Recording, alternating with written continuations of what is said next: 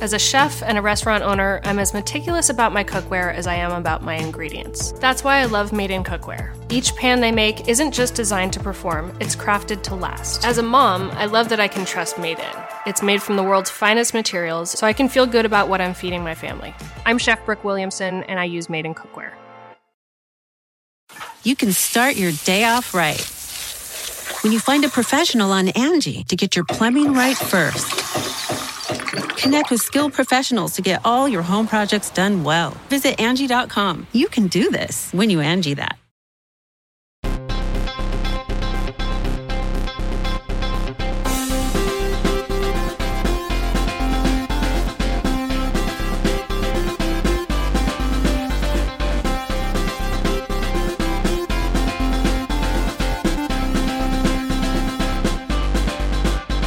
Welcome back to Pod Save America. I'm Tommy Vitor, and we have a great show for you today. The first Republican primary debate is finally happening this week on Wednesday in Milwaukee.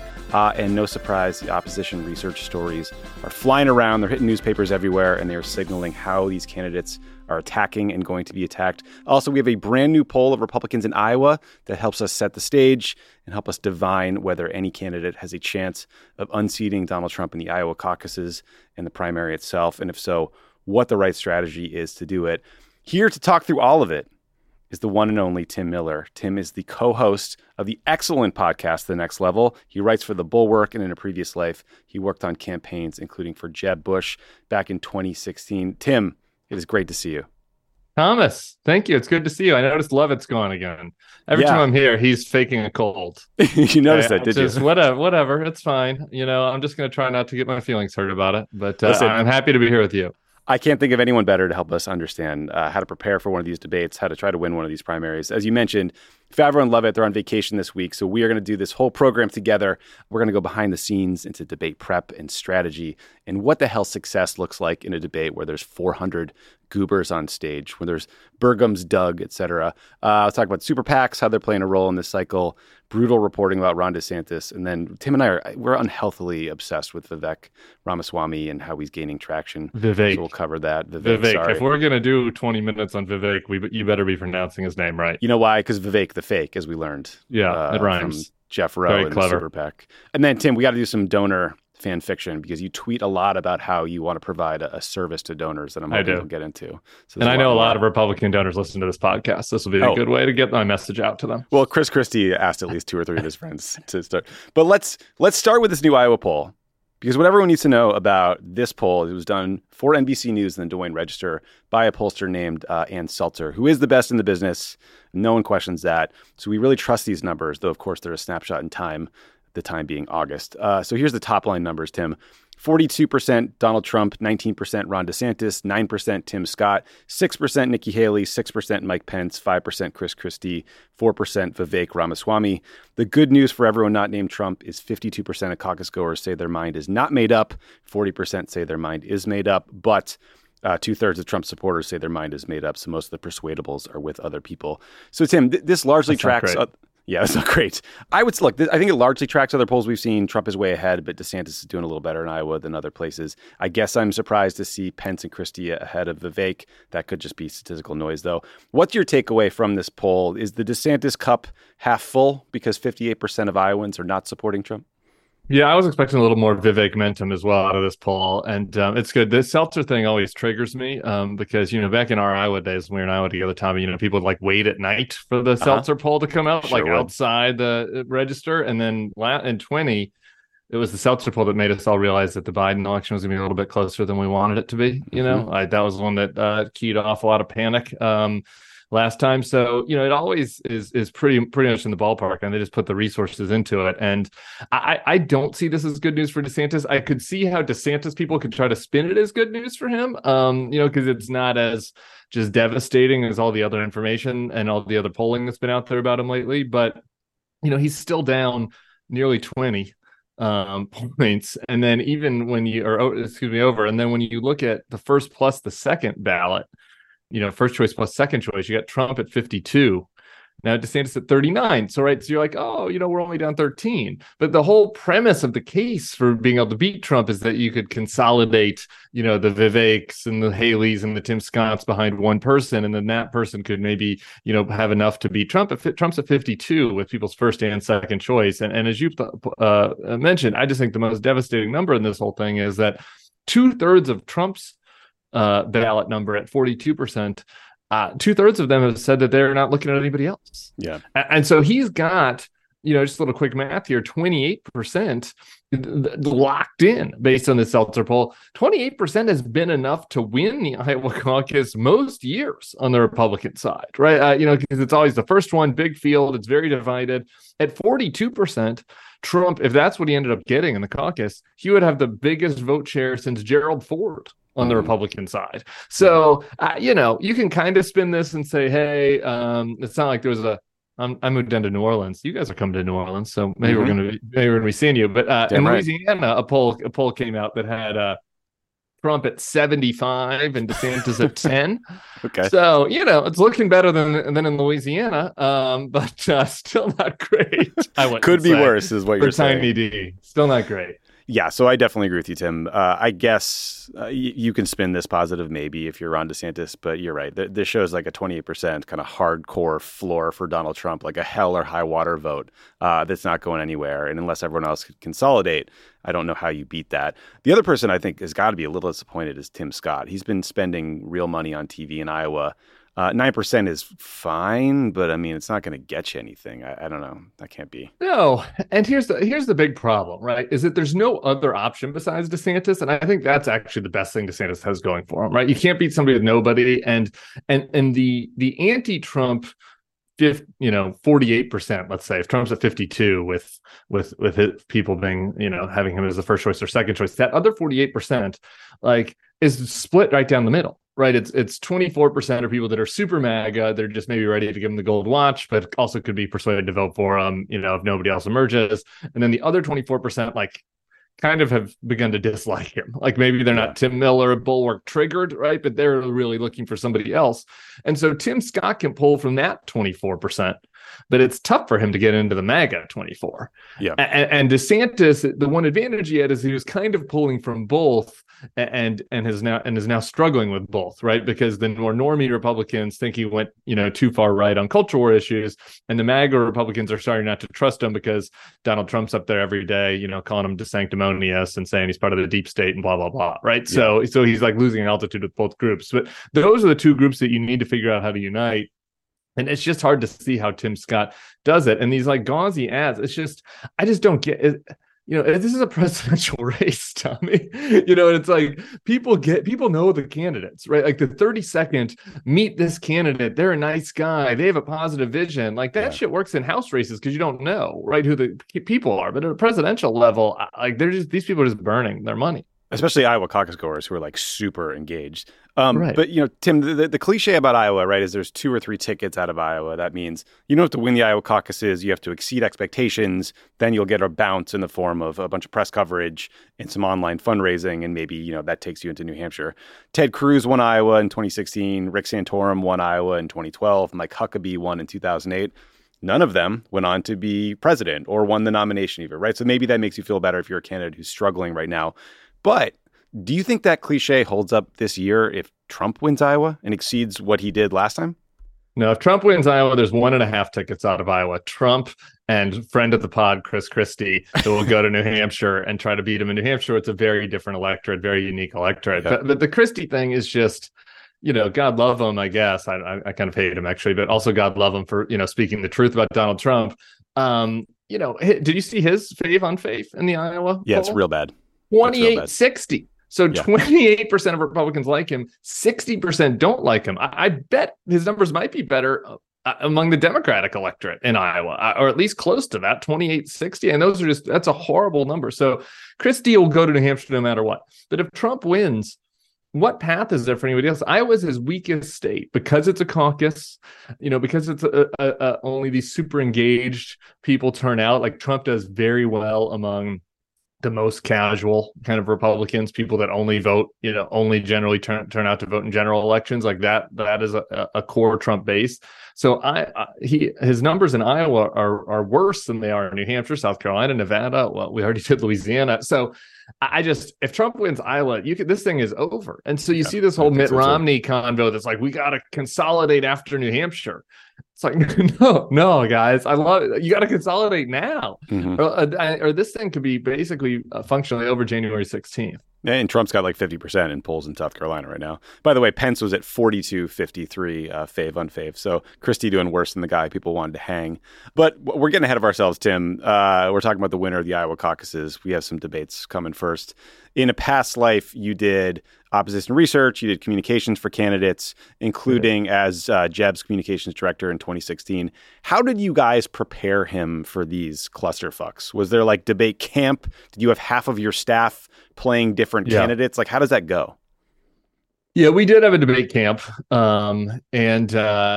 Jeb, just right off, I just have a deep affection for him on a personal level. He's my favorite candidate I ever worked for. Like, this was not his wheelhouse. I'm not exactly speaking out of school to anybody that watched the debates, saying that like that was not, him being on a stage with 9 other people and trying to be performative. Like, that was tough for him. And so probably more so, we wanted him to be able to be himself and to be able to speak extemporaneously, because you want to be natural when you're talking about issues. But we really kind of focused on the attacks. Like, okay, if Marco says this and you're going to say that, like, let's practice. Not let's script you, but like, let's practice and get comfortable with like what the critiques are going to be of the other main competitors on stage.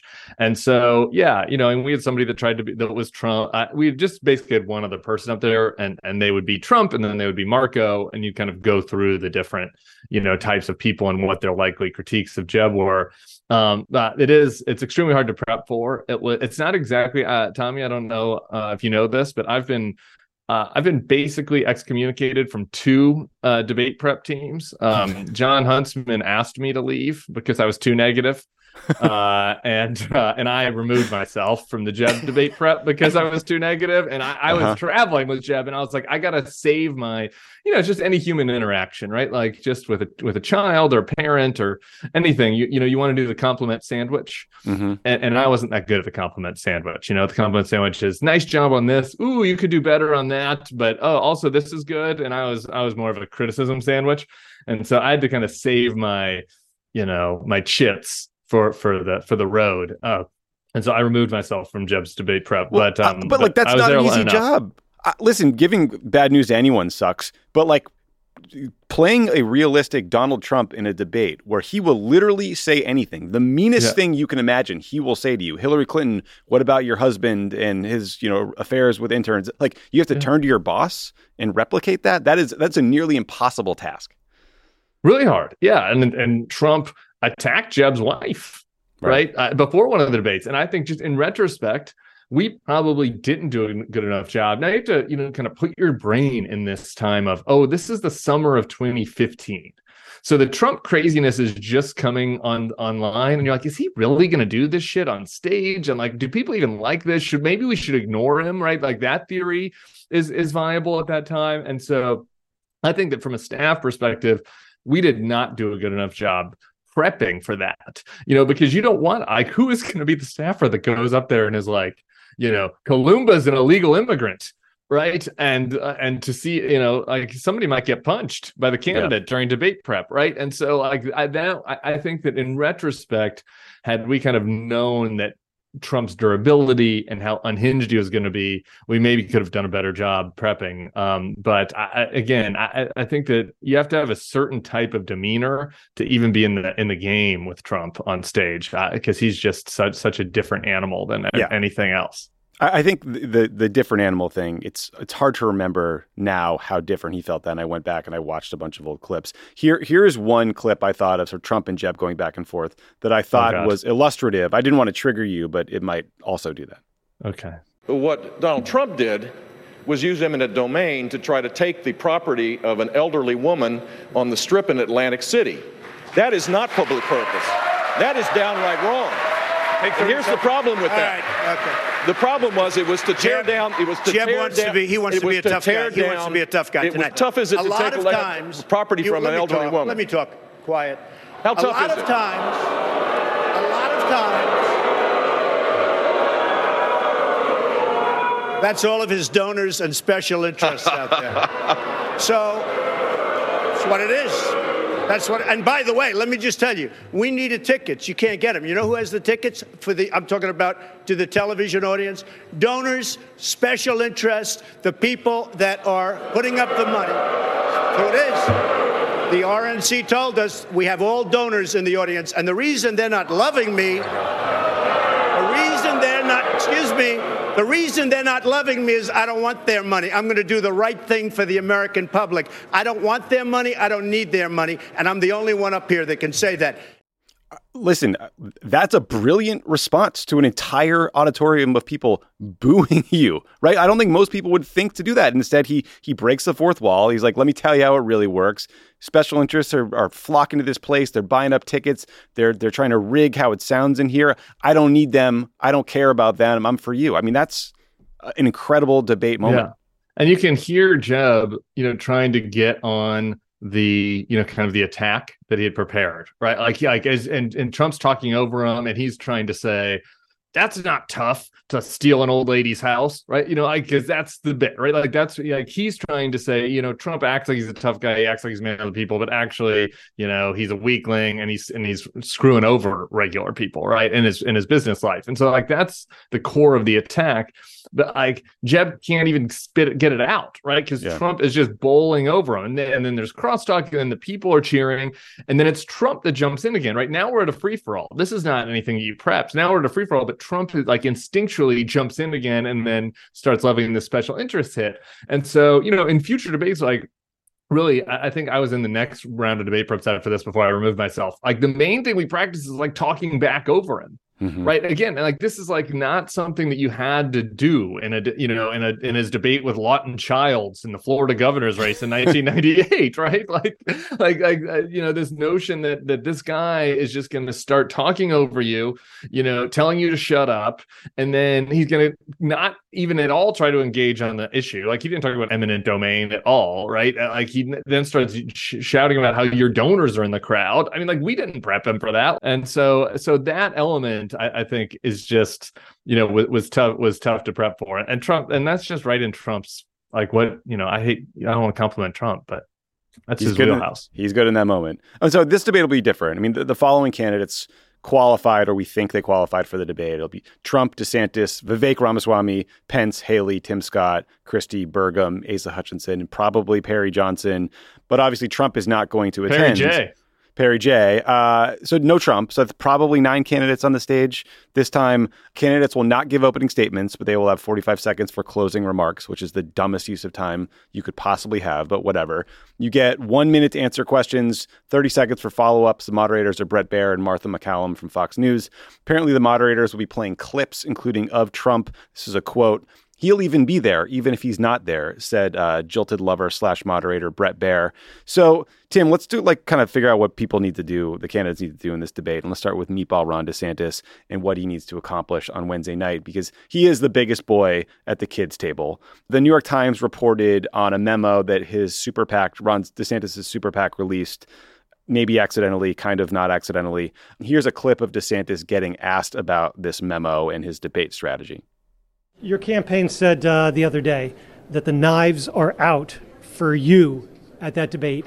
I got to ask you about that. Plus, I got to ask you, I know it's not your campaign, but Never Back Down put out a memo that people are talking about. So I'd like to get your reaction to both. Well, on the memo, it's not mine. I haven't read it. And it's just, I think it's something that we have put off to the side. But in terms of the debate, look, I know from the military, when you're over the target, that's when you're taking flak. And if you look really in the last 6 to 9 months, I've been more attacked than anybody else. Biden, Harris, the media, the left, other Republican candidates. And there's a reason for that, because people know that I'm the biggest threat. So we view it as positive feedback. We'll be ready to do what we need to do to deliver our message, but we absolutely expect that, and we'll be ready for it. And that means punching back. It means yes. It means defending ourselves, but more importantly, showing why we are the leader to to get this country turned around.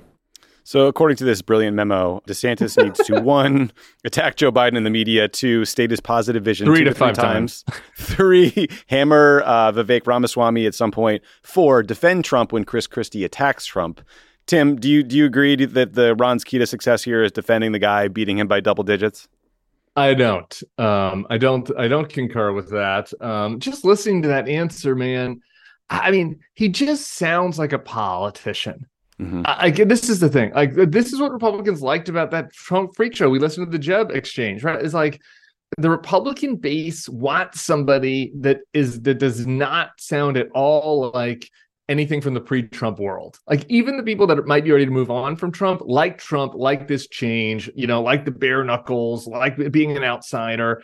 And DeSantis is just kind of like weaselly response. We put that memo off to the side. It's like, part of me would say if I had to put my head on and be like, I'm a Ron, Tiny T's, comms person, I would have been like, if you get asked about that memo, you should say, fuck those donors. Like, and the super PAC. Like, I don't know where that came from, and I'm not going to listen to them. And frankly, I thought their advice was stupid, and that's why they're giving me money, and they're not the governor of Florida like me. Like, something like that, right? Like, he needs to demonstrate that he is an alpha. Like, when he was doing well with the Republican base, what was he doing? He was yelling at 24-year-old local news reporters. Okay, that they like that. He was sending defenseless, helpless migrants from Texas to Martha's Vineyard for no reason other than to troll like the librarian at the Martha's Vineyard Library, right? Like, that's like yelling at kids for wearing masks. Like, that's what Republican voters liked. When I went to Arizona for the circus, like, Blake Masters and those guys were their biggest applause lines were talking about DeSantis's migrant deal. So like, that was his strength. He seemed tough. He seemed like a guy that was going to be a middle finger to the establishment, to the media. And he hasn't been able to be the big guy since he's gotten in, because Trump has bigfooted him at every step of the way, and he seems weaselly and whiny. And so at the debate, he's got to figure out a way to fix that. It's all like, it's less about the substance of what he's talking about and more about like his carriage. And is he capable of that? I'm not sure he is. Yeah. I mean, Trump just sounded so different. He was so much more entertaining. The analogy I think about sometimes is like the entire electorate was raised watching America's Funniest Home Videos with my man, Bob Saget. Remember that show? Yeah, good show. Hilarious, cute videos, funny bloopers, lots of nut shots. And then all of a sudden Trump gets up there and plays Jackass the movie for us. And you're like, oh my God, I didn't know it could be this intense and crazy and so different and like, counterculture. And now like Ron DeSantis is going back to this like old school Paul. And who wants that? It's boring. They don't like it. They don't want it. I mean, there's a certain amount of people that want it, but not enough, right? Like, and so how does he get back that mega crowd that was happy about turning the page? Like, that would be all I would be thinking about if I was their team when I'm out there. And then he's got Chris Christie, who's better at him than this, who's been on these stages, who's more natural. In some way, I would. One thing that would keep me up at night if I was a DeSantis person is I'd be like, maybe the best way to kind of get my chutzpah back would be to go right at Christie, right? But maybe my man isn't capable of doing that, right? Yeah. So we might have to coach him and come up with something else. We might have to attack some marginalized group that's off stage in an offensive way, and maybe that's how you get attention. Or the moderator. Yeah. But by the way, Tim, for folks listening, if you don't want to watch this Republican debate alone or on Elon Musk's Twitter, join the Crooked Media Friends of the Pod community. We'll be watching it together. We're making jokes so we don't cry on the Discord for you folks like me who are a little older. Discord is basically a chat room. You also get access to bonus content, ad-free episodes, Pod Save America, first access to tickets to live shows in places like Louisville, San Diego, San Jose. So go to crooked.com/friends to join now. Tim, the other weird thing about that whole clip was the super PAC element. Like, I know in 2016, Jeb's campaign leaned hard on his super PAC for fundraising to pay for TV ads, basically. But you and I have talked about this a number of times. Like, I just don't get how DeSantis can basically run his entire campaign through the super PAC. They're paying canvassers to knock on doors in early states. The super PAC is setting up events DeSantis himself attends in Iowa. It's doing polling, research, strategy memos, as we all read, thanks to them getting released to Maggie Haberman somehow. Like, again, I get that this is all about raising money and that super PACs can raise big money easily. But do you think it's worth it when you can't coordinate your activities?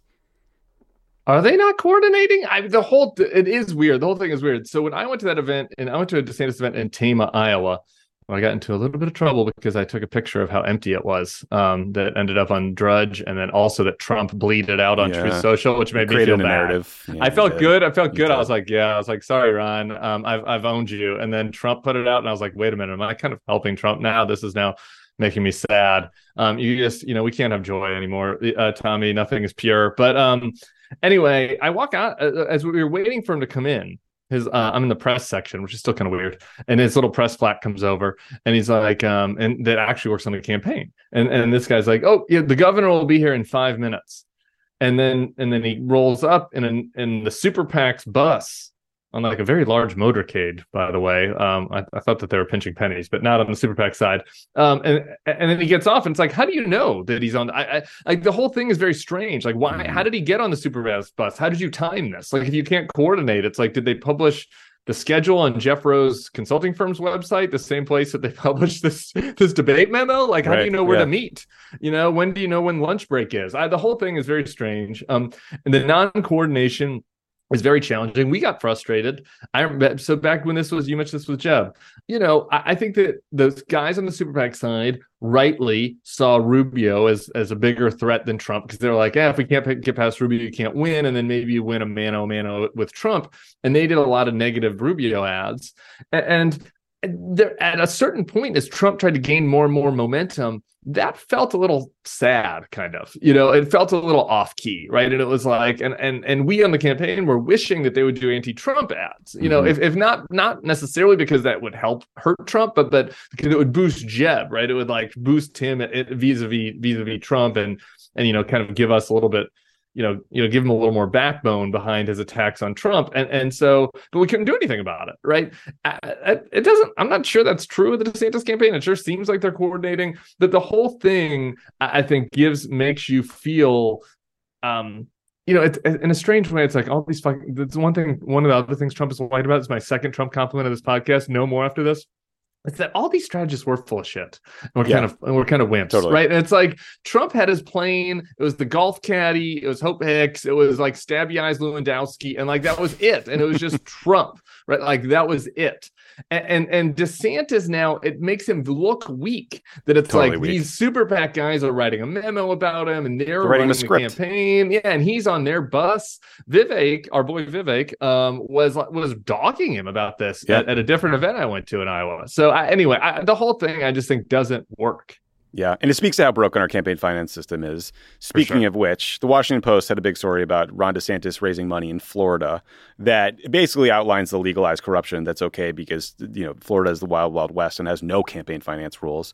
The Post reported that after getting elected, DeSantis had his staff make a list of 40 lobbyists and 100 of their top clients to basically target to shake down for cash. DeSantis wanted 9 of these lobbyists to raise him $1 million each. He was personally calling them. One DeSantis aide named Heather Barker actually wrote in an email, quote, "I could sell golf for $50K this morning." Apparently golf was a big part of this strategy.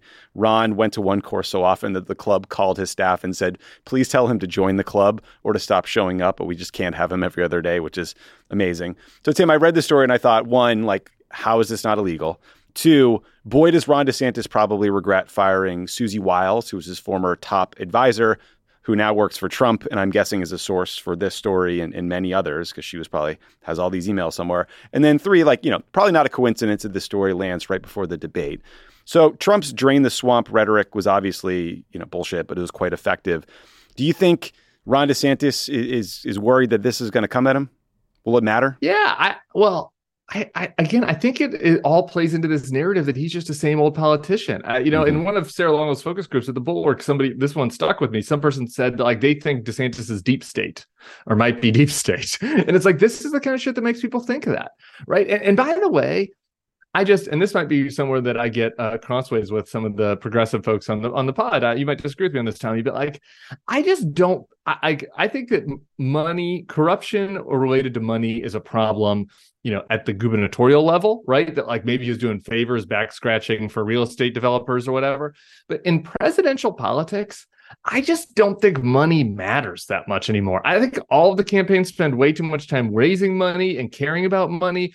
Ron DeSantis's TV ads, TV ads do not matter in presidential politics. Like unless it's really, really good and breaks through on social, on TikTok, and they're playing it on the news. It's like people don't watch commercials that much. They're used as introductory tools in House and Senate races, local races, where people get to learn about the candidates. People are learning about Ron DeSantis on sports talk radio, on news talk radio, on podcasts, on Facebook, on TikTok, on cable. Like the presidential news is everywhere. People can't escape it. And so he's giving away, he's making himself seem like a tool of the donors in exchange for $50,000 that's going to buy you 4 more ads that I think have diminishing returns in the first place. I just don't think money is that big of a deal at the presidential level. And I think the Trump campaign showed that. Biden showed that, really. Biden's comeback in the Democratic primary was not based on money. It was based on a Jim Clyburn endorsement and then a bunch of momentum. Yeah, I mean, I think at some point, if you don't have enough money, you'll have to make hard decisions like, do I run ads in North Carolina or not? Do we compete in Florida at all, or do we just concede the state? Like, there's decisions like that. But I agree with you in general. Like, there is such a diminishing return in the next campaign ad, especially if it's not backed by some sort of earned media narrative, or and most of these controversies are manufactured at some point. And speaking of which, Tim, for some reason, DeSantis did an interview with an outlet called the Florida Standard, which is some brand new news site that was created by a 26-year-old kid who I think used to work for Trump or was a Trump fan, who manages to somehow now get access to DeSantis because basically he kisses Ron's ass. Right. So during this interview, DeSantis suggested that Republicans shouldn't mindlessly follow Trump. Here's a clip. The movement has got to be about what are you trying to achieve on behalf of the American people? And that's got to be based in principle. Because if you're not rooted in principle, if all we are is listless vessels that's just supposed to follow, whatever happens to come down the pike on Truth Social every morning, that's not going to be a durable movement. Setting aside why he's talking to the, quote, Florida Standard when you need to be winning in Iowa, Trump's team is calling this Ron's basket of deplorables moment, Tim, which is how Hillary described the kind of hardcore MAGA base in 2016. Channeling my inner... points. She had some points with that. Do you think they're going to make this one work? Well, do you think that, channel my inner James Carville? You're a Louisiana guy. Will this dog hunt? Do anybody know what a listless vessel is? I don't know. I don't think that. I don't know. It doesn't make any sense. I don't think. I think it goes to show that how tough the situation Ron DeSantis is in, right? Like, you can't, if you offer any criticism that kind of sounds like a criticism of the MAGA movement, all of a sudden, people start clutching their pearls and, they get triggered, the MAGAs get triggered and they start attacking you. So I don't know that this dog is going to hunt, but he is making a good point kind of awkwardly. Right. And so it's almost like, right, like can our party, can our movement, can the MAGA movement move beyond whatever the latest obsession of Donald Trump's personal life is? But the problem is, I think he gets himself in these awkward situations because he's trying to decide what he can say. He can't say the truth. He can't come out and say Donald Trump is obsessed with himself and himself only, and he's always been that way, and he's a narcissistic egomaniac, and maybe we should care about other people and other issues besides that. You can't say that, right? So he's trying to delicately say it, and he accidentally makes fun of MAGA voters. Tough break.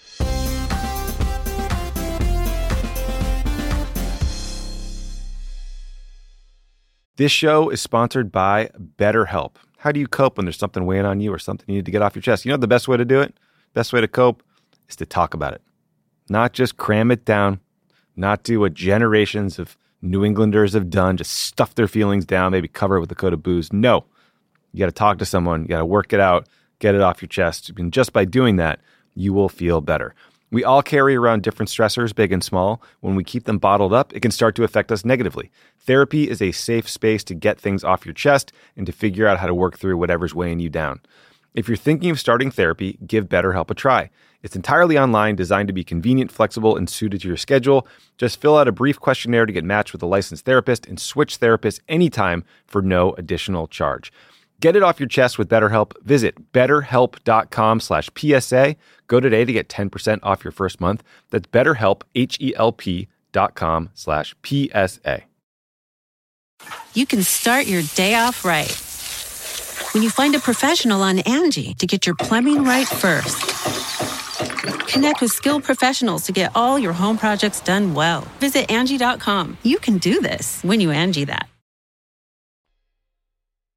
I'm Jessica Reeves, and I've been analyzing and reporting on extremism for the last 10 years, and I have the gray hair to prove it. Subscribe to our podcast, Extremely, for an always eye-opening look inside the daily work of exposing, fighting, and disrupting all facets of extremism. My co-host Oren Siegel and I explore this ever-changing landscape and bring you stories of people and places impacted by extremism, those who fight to protect our communities, and those who offer new perspectives. You can find Extremely wherever you listen to podcasts.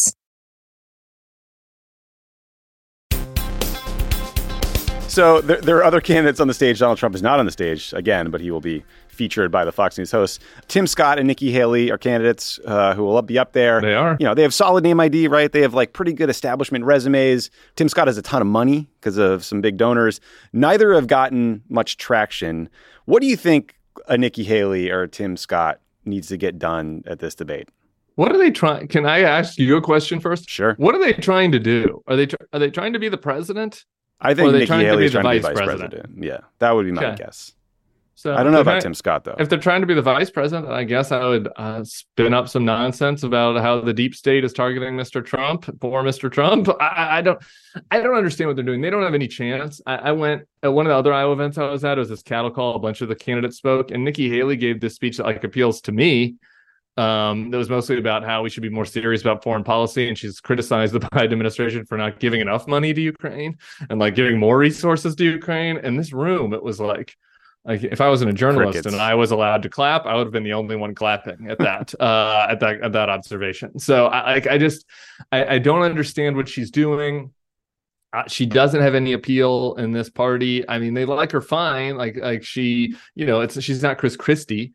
You know, they don't hate her, but they're never going to nominate somebody from the before times, you know, who does not offer them the culture war, lib owning, you know, stuff that they like. And so I don't know what advice to give them because I don't know what their purpose is. If somebody would be honest, Tim Scott's claims that he's running for president.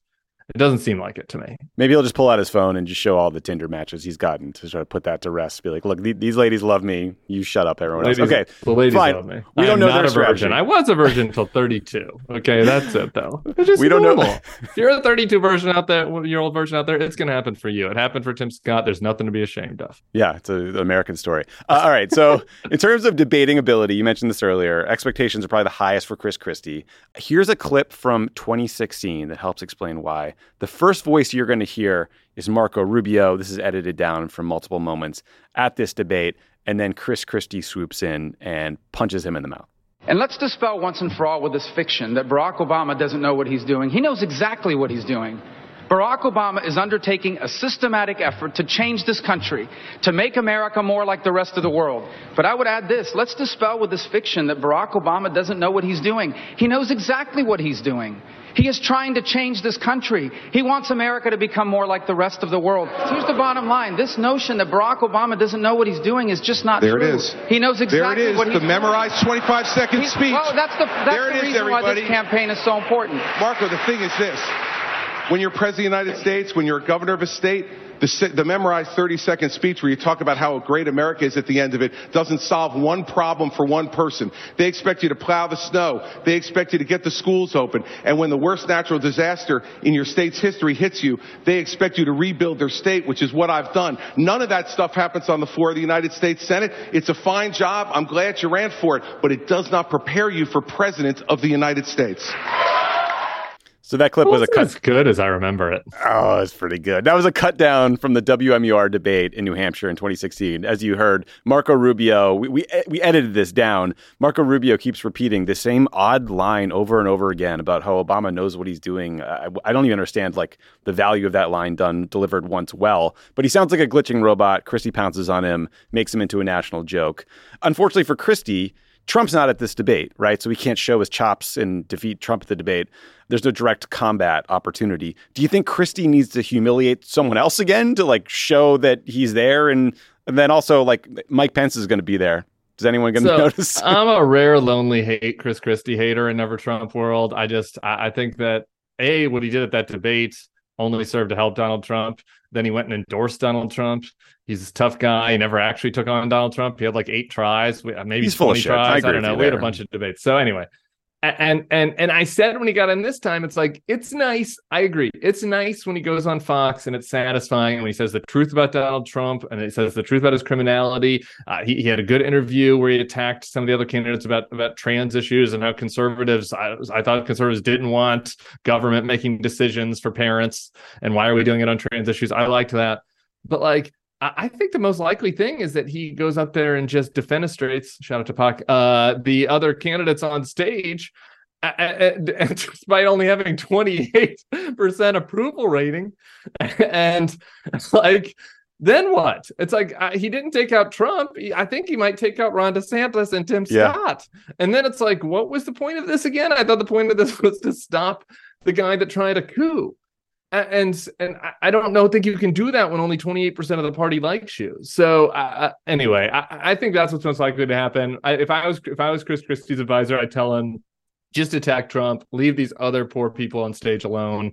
But I don't think he's going to do that. Mike Pence, I think he's just trying to get his dignity back, and he's doing a little bit. He's doing okay on that, I guess. But I don't understand the point of his campaign either, really, except for maybe it's just to get his dignity back, which is, I guess, a good reason to run. Mike Pence was 3% in the New York Times Iowa poll, 6% in this most recent one. Don't call it a comeback. He's my favorite stat from the New York Times Iowa poll is that Kennedy RFK Jr.'s favorability was like 3x better than Mike Pence's. Like the last Republican vice president now, because he didn't go along with the coup for that one reason, is less popular than like a lifetime lefty who now Republicans like because he thinks vaccines are bad and like goes on Steve Bannon's podcast. Okay. All right. Strange Not world ideal. we're living in. Not ideal. It doesn't make me feel good about the country. All right, Tim. So we got to the main course here, which is Vivek, our guy. He's 38 years old. He wrote Woke Inc. He got rich off this biotech company that he started. Now he's spending all his cash running for president. He seems to be trying to be kind of a happy culture warrior, if those things can coexist. Vivek's team tweeted out a clip of his debate prep. Here it is.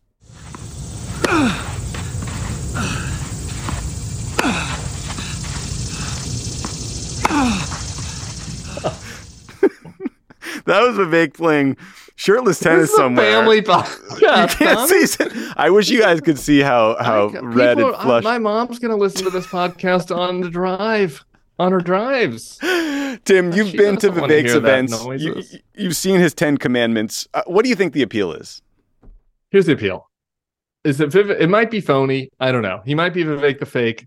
I'm not sure. Or he might have just gotten red pilled and this is all real. But he is good at making the argument for the new nationalist MAGA GOP in a way that sounds intelligent. And that's very hard. And I'm not comparing these people on the merits of their policies or whatever, but in the same way that I think Pete appealed to people in Iowa because they showed up to his events and they could ask him questions and he would sound really, really smart. I think Pete's answers were genuine. Vivek, when you go to these things, people ask him questions and he sounds smart. I suffered through his valedictorian speech on YouTube. That's how obsessed I am. I couldn't with do him. It. He's very smart. He went to all these schools. He is a skilled speaker. I think he has schooled himself in like the Daily Wire world and talking points, and like he kind of sounds like Candace Owens and he sounds like Matt Walsh and he sounds like Ben Shapiro, and that's what a lot of Republican voters want now. And so I think that unlike DeSantis, who feels like a real politician who's trying to like do some MAGA culture war stuff, Vivek kind of seems like he's of the Trump movement, and it might be phony, but he is speaking like he might be, how a MAGA person in the crowd wishes they could speak if they had Vivek's level of education, right? And so they see him and they're like, yes, I do think that we're spending too much money in Ukraine, and I do think we should spend the military to the border, and I do have a couple of questions about 9/11, right? Like he is hitting that nerve, and so he's also a 38-year-old Hindu, and so I think that's not really probably great for Iowa. And so I think that if he was like a 43-year-old evangelical, my guess is that he'd be in second place right now. But I think that he at least recognizes something that, the Nikki Haley, the Tim Scott, the consultants, that these people don't, which is like what the Republican Party voters, not all of them, but like 75% of them, a significant majority, what they're looking for. And they're looking for MAGA. Yeah, I agree with that. I mean, I think to the question of whether he's Vivek the fake or real, I talked to someone the other day who worked with him back in the day when he was a tech bro, and they suggested that there's a lot of performance happening here. I agree with you. I think there's a few parts of this. Like, I think conservative white audiences love it when a person of color confirm their feelings about race, right? In this long piece in The Atlantic, Vivek says he didn't mind being racially profiled on a flight to Israel right after 9/11 because he said, quote, it was data-driven. I don't know what that means, but it's, a pretty weird, gross thing to say. I agree with you. I think he's kind of pulling on the Joe Rogan, Russell Brand conspiracy theory heartstrings, talking about, the 9/11 Commission lying to us. He's doing isolationism on steroids. He doesn't like supporting Ukraine. He said, let's let China take Taiwan after 2028. To his credit, I agree with you. He is young. He's campaigning really hard. There is a lot of that Mayor Pete strategy, and he's saying things that do make him sound genuinely different from others. The thing I think is going to be hard for him is everyone's clearly coming for him now. They view him as a threat to consolidating the anti-Trump vote. And part of what got released from Ron DeSantis' super PAC was Oppo research on Vivek. It wasn't like, private investigators following him around. It was, quotes and votes and, his failure to vote and his failure to vote in presidential campaigns, things he said in the past. But also, I think I made you listen to this, Tim. Vivek did a long interview with Hugh Hewitt, who is this kind of like Trump supporter, but guy who fancies himself sort of a foreign policy thinker. And Vivek was unraveling his 4D chess, kind of watch me logic my way through international affairs, answers about China and Ukraine, et cetera. And at the end, he says to Hugh, I didn't know much of this stuff until 6 months ago. And that's an honest answer, but, it certainly doesn't provide him any, it doesn't shake his hubris, which I think, will be a problem down the road. Maybe, yeah, it could be a problem down the road. I don't know I think people coming at him on the debate stage is a mistake, man. I just looking at performance ability, nothing else. The Vivek I saw was much better than all the other candidates in that cattle call. Chris Christie wasn't there. Trump wasn't there. But everyone else on stage, I think he's going to be better. And I think going after Vivek the fake would be a mistake, and in Dr. Susian terms, if I was these guys, because even if the hit is good, just like you saw with Jeb, the hit was good on Eminent Domain, but performance is like 80% of the battle. Yeah, he's agile. These sorts of things. Yeah. I also noticed that Vivek is saying that he was talking to Chris Ruddy, the head of the Newsmax network, about coverage. He's complaining that he's only getting covered in the middle of the day. And Ruddy basically said to him, well, one way to fix that is to buy some ads. So it's sort of nice when people tell you who they are. I noticed this in The Atlantic. The Atlantic did a long profile of Vivek, Tim, where the author, the reporter wrote, after the Cuomo interview, we drove to Ramaswamy's house. It's bright and white with giant ceilings, suburban palatial. One of the family's 2 nannies appeared and started putting together a spread: chili, kale, watermelon salad, tofu tacos. Tim, do you think the MAGA base wants watermelon salad and tofu tacos? They want burned steak. They want ketchup on the wall. I don't know. I don't think this is There's only so much phoniness. He might have the talking points down, but nah, man. They want McDonald's and ketchup on the wall for sure. Not at all.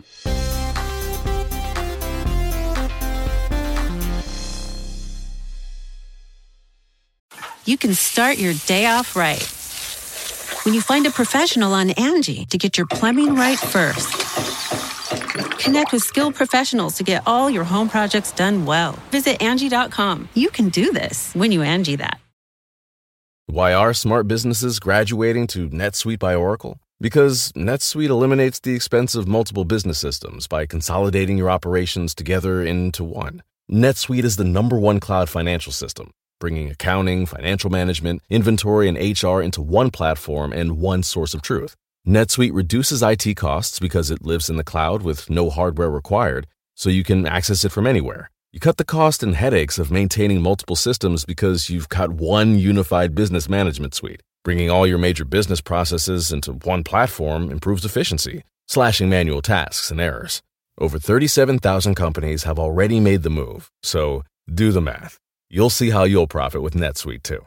And now, by popular demand, NetSuite has extended its one-of-a-kind flexible financing program for a few more weeks. Just go to netsuite.com/podcast25 for more information. That's netsuite.com/podcast25.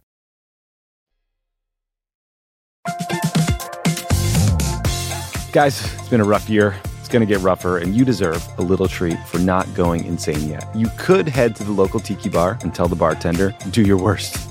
But we have a better idea for you, which is pick out something from the Crooked store. The store is stocked with tons of new merch. It's perfect for the spring. And classics like the Friend of the Pod tees that you'll be wearing long into the next administration or the next fascist dictatorship, depending on how things go. Pick up a new tee for the warm weather ahead, a mug that'll remind you to stay involved this election year, or a hat celebrating your favorite pod.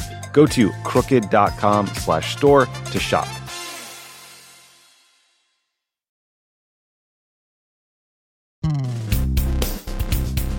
Okay, Tim, so let's get to our front runner. Trump is a no-show in Milwaukee, as we discussed. He sent a truth yesterday, I believe, Sunday, where he said he will be skipping debates, plural. NBC News reported that comment means Trump is going to skip the first two debates, which are both hosted by Fox. It's Fox News and then Fox Business, which makes me feel good inside about their blood feud still going. Instead, Trump is going to do an interview with Tucker Carlson. Sadly for us, he canceled the big press conference that was supposed to happen on Monday, where Trump had promised to detail how the election was stolen, which, might have been used in court against him. Tim, do you think skipping the debate is the right move? And will a Tucker interview have the juice to kind of get him into coverage the way he wants? Have you heard that the Tucker interview has already been taped? It's a pre-taped interview? It's like pre-taped? Yeah, I just saw this before we come on. So, I mean, doesn't even have the the excitement of who knows what these two jokesters are going to say. Like, what kind of, racist jokes are they going to put out there to distract attention? No, but I mean, I guess it allows Tucker to choose the most inflammatory stuff. I don't know.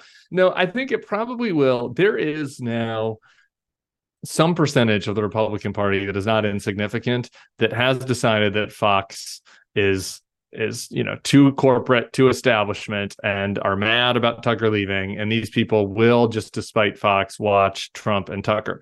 The thing is, though, that is a clean overlap, I think, with the people that are already not considering any other candidates in this primary, right? And so does losing those viewers matter? Probably not that much. The thing I would look out for whether it could work is if there is enough outrageous stuff, or if he has to surrender to Fani Willis the next day, the day after coverage could be blunted, especially if that undercard debate is as boring as I think it could be. Yeah, I went back and looked because I had to refresh my memory. The one debate that Trump skipped, which was the head of the Iowa caucuses last time, it was an Iowa debate. It just wasn't that interesting. I rewatched some of the coverage of it. I was like, what was Jeb's angle in that debate? Like, I couldn't even really remember. That's just the nature of the world that we're living in now. I mean, the Trump persona is just so different. And so it's possible that this debate ends up being kind of boring, but the Tucker thing, I don't think is the strongest counter program he could have come up with. Yeah, I should note that on Monday, we learned that Trump's bond in the Fulton County case has been set at $200,000. So not nothing, but, not much for him. He also has all these substantial restrictions against witness intimidation. Trump can't threaten co-defendants or witnesses or victims or the community at large in Georgia. That includes social media posts. I think How is that going to be enforced? I have no idea. I would like for that to be enforced, but that's, it seems like that's kind of like just an average threatening witnesses is kind of like how he wakes up in the morning. Yeah, it's par for the course. I did wonder if, maybe the message of end of the day was going to be surrendering to Fani Willis and, taking over everything that way. But you're right. It still could happen. It could happen on Thursday. Right. Thursday or Friday. So, this whole thing is so fucking bizarre. And it's just like, in what world are you living in where Donald Trump surrendering for trying to overthrow the last election to Fani Willis in Georgia would be like a positive piece of distraction news for him? But it just is. And a big part of the reason why that is, by the way, is that all of his supposed opponents, most of the big personalities on Fox, most of the big Republican personalities outside of Fox are echoing his talking points about this, right? Like, if everyone else is telling the voters, yeah, Donald Trump is being persecuted by a two-tier system of justice, they're going to believe it. I mean, certainly many Republicans would still believe it if it was only Trump saying it, but it certainly helps him that everybody else is echoing his talking points. And I think that is creates this environment where, bizarrely, his 92nd indictment or whatever it is, felony indictment is helping him on the margins in the primary. Yeah, well, certainly we've seen it in all the polling. It's helping him consolidate the vote, including in this latest Iowa poll. So speaking of like the polling and how you beat Trump, Tim, so the New York Times reported that Republicans now think Joe Biden is so weakened politically that electability arguments are not working with them. Basically, they've been convinced by, edited clips of Joe Biden stuttering or falling on stage when he tripped over a sandbag or whatever it is, that anyone can beat Joe Biden, especially Trump. And I guess my question is, do we really believe that? I feel like voters are a little bit trained to say that the answer to a question about whether you care more about issues or electability is to say issues because that's pure and that's the right answer. That's the good answer. And winning ultimately is everything. But if it is true and electability is kind of not on the table to make an argument against Trump, like what is left besides the plan I know you subscribe to, which is drafting Virginia Governor Glenn Youngkin into the race? All right. Let's table my Glenn Youngkin plan. A couple listeners are going to tune out of this podcast and not hear the end, and they're going to think I really am a Glenn Youngkin stan. Okay. Whatever. I thought that it was Shane Goldmacher who wrote that piece. I thought it was super insightful. And I think that there are two categories of voters here that we're talking about. Just going back to the beginning of the pod, right? Like there are the MAGA types that live in MAGA media world that are watching Newsmax, that are listening to Daily Wire pods, that are on their Facebook feeds with all kinds of weird shit coming at them.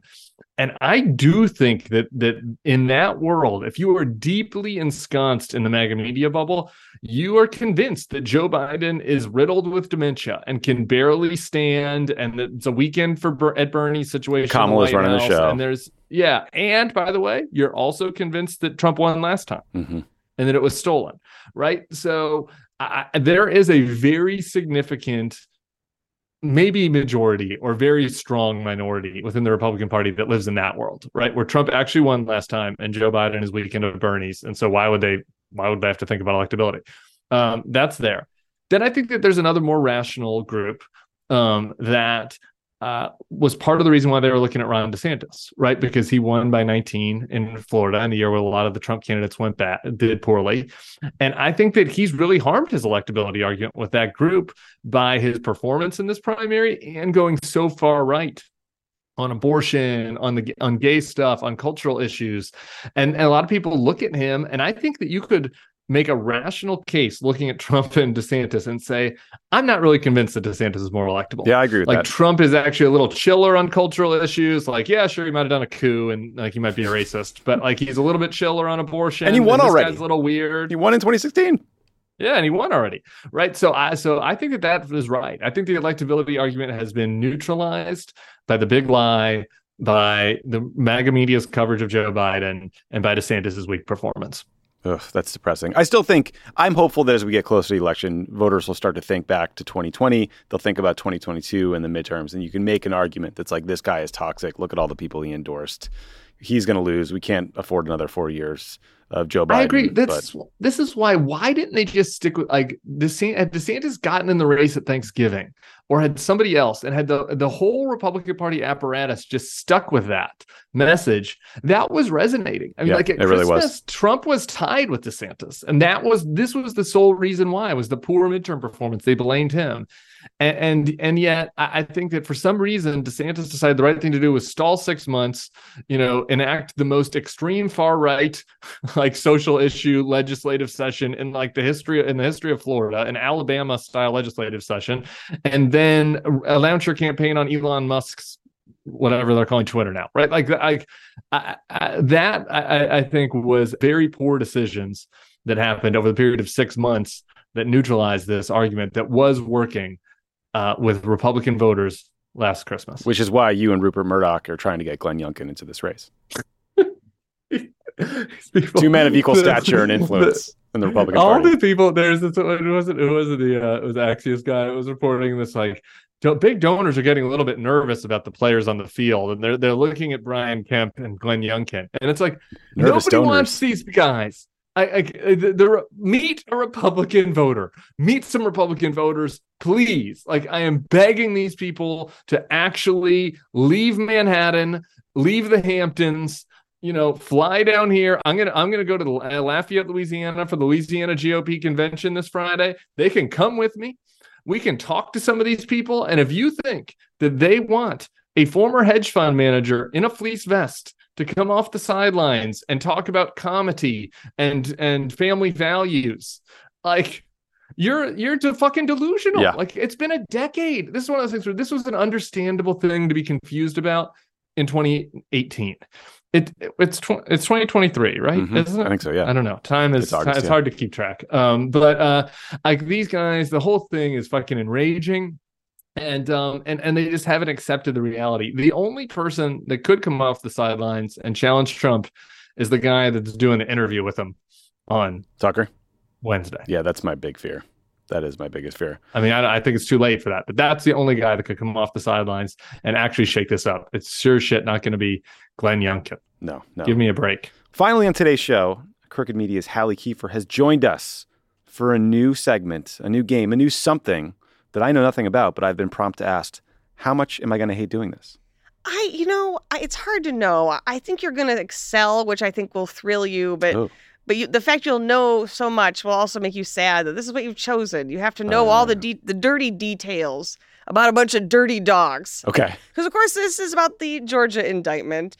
There are a few dirtier dogs than those guys in America. Timmy and Tom. Yes. You know as well as anyone that recently the devil went down to Georgia. He was looking for a soul to steal. I'm sorry, I'm seeing here. Those are the lyrics to a song. The Charlie Daniels Band's classic, The Devil Went Down to Georgia. I'm not sure how this got in here, but on related news, recently Donald Trump and 18 of his cronies were indicted for their attempt to undermine the results of the 2020 presidential election in Georgia. They have until Friday to turn themselves into authorities, which gives us 5 full days of laughs. Now, I assume by now you've both had time to read all 96 pages of the indictment, which is why we're playing a little game I'm calling I'm So Indicted. Now, Tommy, could you repeat back to me what the name of the game is? I'm so indicted. No, you have to sing it. I'm sorry. I'm so indicted. Thank you. All right. And I just can't fight it. Oh, and God knows we're going to watch him. Gentlemen, are you ready? Yes. Okay. Which of the following is not a real person charged in the Georgia indictment? I'm going to read 4 names. Okay. And one of them is not real. Not someone who's really indicted. Are you ready? Should we does Tim get to guess first? Or do you want me to guess first? Tim, I'll let you go first. How about that? Okay, that's pressure, but All okay. right. A, Sean Micah Tresher Still. B, Harrison William Prescott Floyd. Oh, God. C, William Frederick Dempsey George Rufus. And D, Ray Stallings Smith the third. So again, those are 3 real people who were indicted and one that is a fictional person. Okay, B and D were definitely real. Okay, Ray great. Stallings Smith is real. So I'm down to I'm at a 50-50, and I think it's the George Rufus. I think George Rufus, the third name. I think that You're was picking not C. real. Okay, great. I'm going to take the one Tim didn't take. Okay, great. Tim, you nailed it. That number C is fictional. Those are actually Kiefer Sutherland's middle names. That's too many middle names, Kiefer. Don't know what happened there. I wouldn't have got. I honestly, if you hadn't gone first, I would have been for unknowing any of those. So Kiefer George Rufus Sutherland. I'm yes, sorry. It was Kiefer William Frederick Dempsey George Rufus Sutherland. Don't know why. Simply too many I didn't even catch names. the Kiefer. There were so many names there. All right. Okay, true or false? Aside from Donald Trump, Rudy Giuliani was the only other defendant to rack up 13 counts. Ooh. True, Tim? Tim, how you feeling? I was going to go with false. I don't think. Did Rudy get 13? It is true. He's the only one who also got 13, and you know he's just drenched in hair dye right now, just sweating over that baker's dozen. Peeing down his leg. Oh, the man's barely human to this point, Tim. And he has no money to pay for any of the bills. Incontinent. He's a David Cronenberg creature, and he's just walking around in society right now. Think how cheap the bourbon is that he's drinking now. That Scotch, like he's just down to the bottom of the bottom shelf, maxing out he doesn't credit have cards. Money anymore. Oh well, he's selling his New York apartment. It looks nice. Just right into bourbon. You gonna make a bid? No, but I mean, maybe you can be tour it. I can't see why you wouldn't. Kenneth Chesebro, who I keep wanting to call Cheesebro. It is Cheesebro. That is Cheesebro, yeah. Mm-hmm. Again, that's a fictional name. Kenneth Cheesebro, a human being who faces 7 felony counts for his role in developing the fake electors plot, was a registered Democrat as recently as 2016 And in 2004 said Barack Obama would, quote, make a pretty good Supreme Court justice. Is that true or is that false? That's true. I know a lot about Kenneth Chesebro. I think that's true. And I think it's also true that he was with Alex Jones at the Capitol on January 6th. And both those things are true. He was a Democrat, and then he got rich off Bitcoin, and then got red. And that'll do it, unfortunately. I would watch a documentary on that. Stephen Lee, an Illinois handyman, was indicted for his efforts to intimidate Georgia election worker Ruby Freeman. True or false? True? I think I was false. I was pretty sure. Wasn't it Kanye West's spokesperson that was indicted for that? And I don't believe that he is a handyman from Illinois, but I could be wrong. Now, Stephen Lee was indicted, but technically this is false because he's not an Illinois handyman. He's a Lutheran pastor. Because that's how corrupt Republicans have become. They've invented an evil Lutheran. Prairie Home Companion would be ashamed. Okay.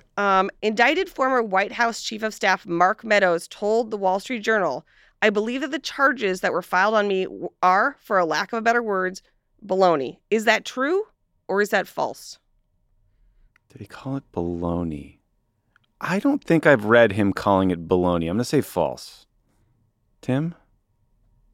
I also feel like I would have heard baloney, but I know I let my Wall Street Journal subscription lapse when I left the Republican Party. So it's possible I just didn't see it behind the paywall, but I'm going to say false. You're both right. It is false. And the person who did say it was, of course, the person you just mentioned. Cuddy's indicted former publicist, Trevion Cuddy. One of the lesser-known indictees is Trump's former lawyer, Lionel Hutz, who previously worked as an ambulance chaser and once ran a shoe repair business out of his legal office. True or false? Tommy. True. Tommy, I'm embarrassed. I don't know this one. I just thought Hutz is false. Lionel Hutz was the Simpsons lawyer. He's a lawyer for the Simpsons. I only did that because I was like, we're all the same age. You'll get a Simpsons reference. That's so embarrassing. Tommy's older than me. Jesus Christ. I'm assuming two left, if you can believe it. Please. I'm assuming you guys probably covered this, but on Monday, Donald Trump agreed to a $100,000 bond as well as other terms of his release. True or false? False. $200,000. False? Yes, agreed. He agreed to a $200,000 bond, to which I say, and finally, if convicted, Trump would have to serve 5 years before a pardon could even be possible.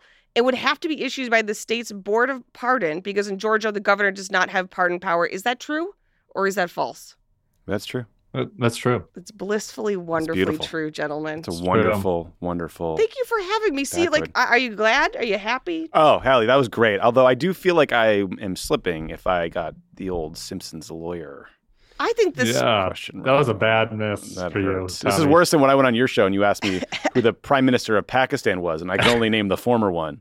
And Tim roasted me. That was really bad. To as many that viewers. Was really bad. You compared me to a quiz given to George Bush, who was running for president. My God. It was vengeance for George Bush. It was vengeance for poor George Bush. How was he supposed to know Benazir Bhutto or whoever was the Prime Minister of How was he supposed to know the name of countries he might invade? That was... I'm so indicted. Thank you for having me, gentlemen. Thank you very much. That's it for us today. Thank you, Tim Miller, for coming on a very long broadcast. Everyone has been saying how you outshined both Favreau and Lovett. So thank you again for doing the show. Yeah, total duds. I appreciate that. Absolute duds. Pod Save America is a Crooked Media production. The executive producer is Michael Martinez. Our producers are Andy Gardner-Bernstein and Olivia Martinez. It's mixed and edited by Andrew Chadwick. Jordan Cantor is our sound engineer, with audio support from Kyle Seglin and Charlotte Landis. Thanks to Hallie Kiefer, Madeline Herringer, Ari Schwartz, Andy Taft, and Justine Howe for production support. And to our digital team, Elijah Cohn, Phoebe Bradford, Mia Kelman, Ben Hefcoat, and David Tolles. Subscribe to Pod Save America on YouTube to catch full episodes, exclusive content, and other community events. Find us at youtube.com/@PodSaveAmerica. You can start your day off right when you find a professional on Angie to get your plumbing right first. Connect with skilled professionals to get all your home projects done well. Visit Angie.com. You can do this when you Angie that. Why are smart businesses graduating to NetSuite by Oracle? Because NetSuite eliminates the expense of multiple business systems by consolidating your operations together into one. NetSuite is the #1 cloud financial system, bringing accounting, financial management, inventory, and HR into one platform and one source of truth. NetSuite reduces IT costs because it lives in the cloud with no hardware required, so you can access it from anywhere. You cut the cost and headaches of maintaining multiple systems because you've got one unified business management suite. Bringing all your major business processes into one platform improves efficiency, slashing manual tasks and errors. Over 37,000 companies have already made the move, so do the math. You'll see how you'll profit with NetSuite too. And now, by popular demand, NetSuite has extended its one-of-a-kind flexible financing program for a few more weeks. Just go to netsuite.com/podcast25 for more information. That's netsuite.com/podcast25.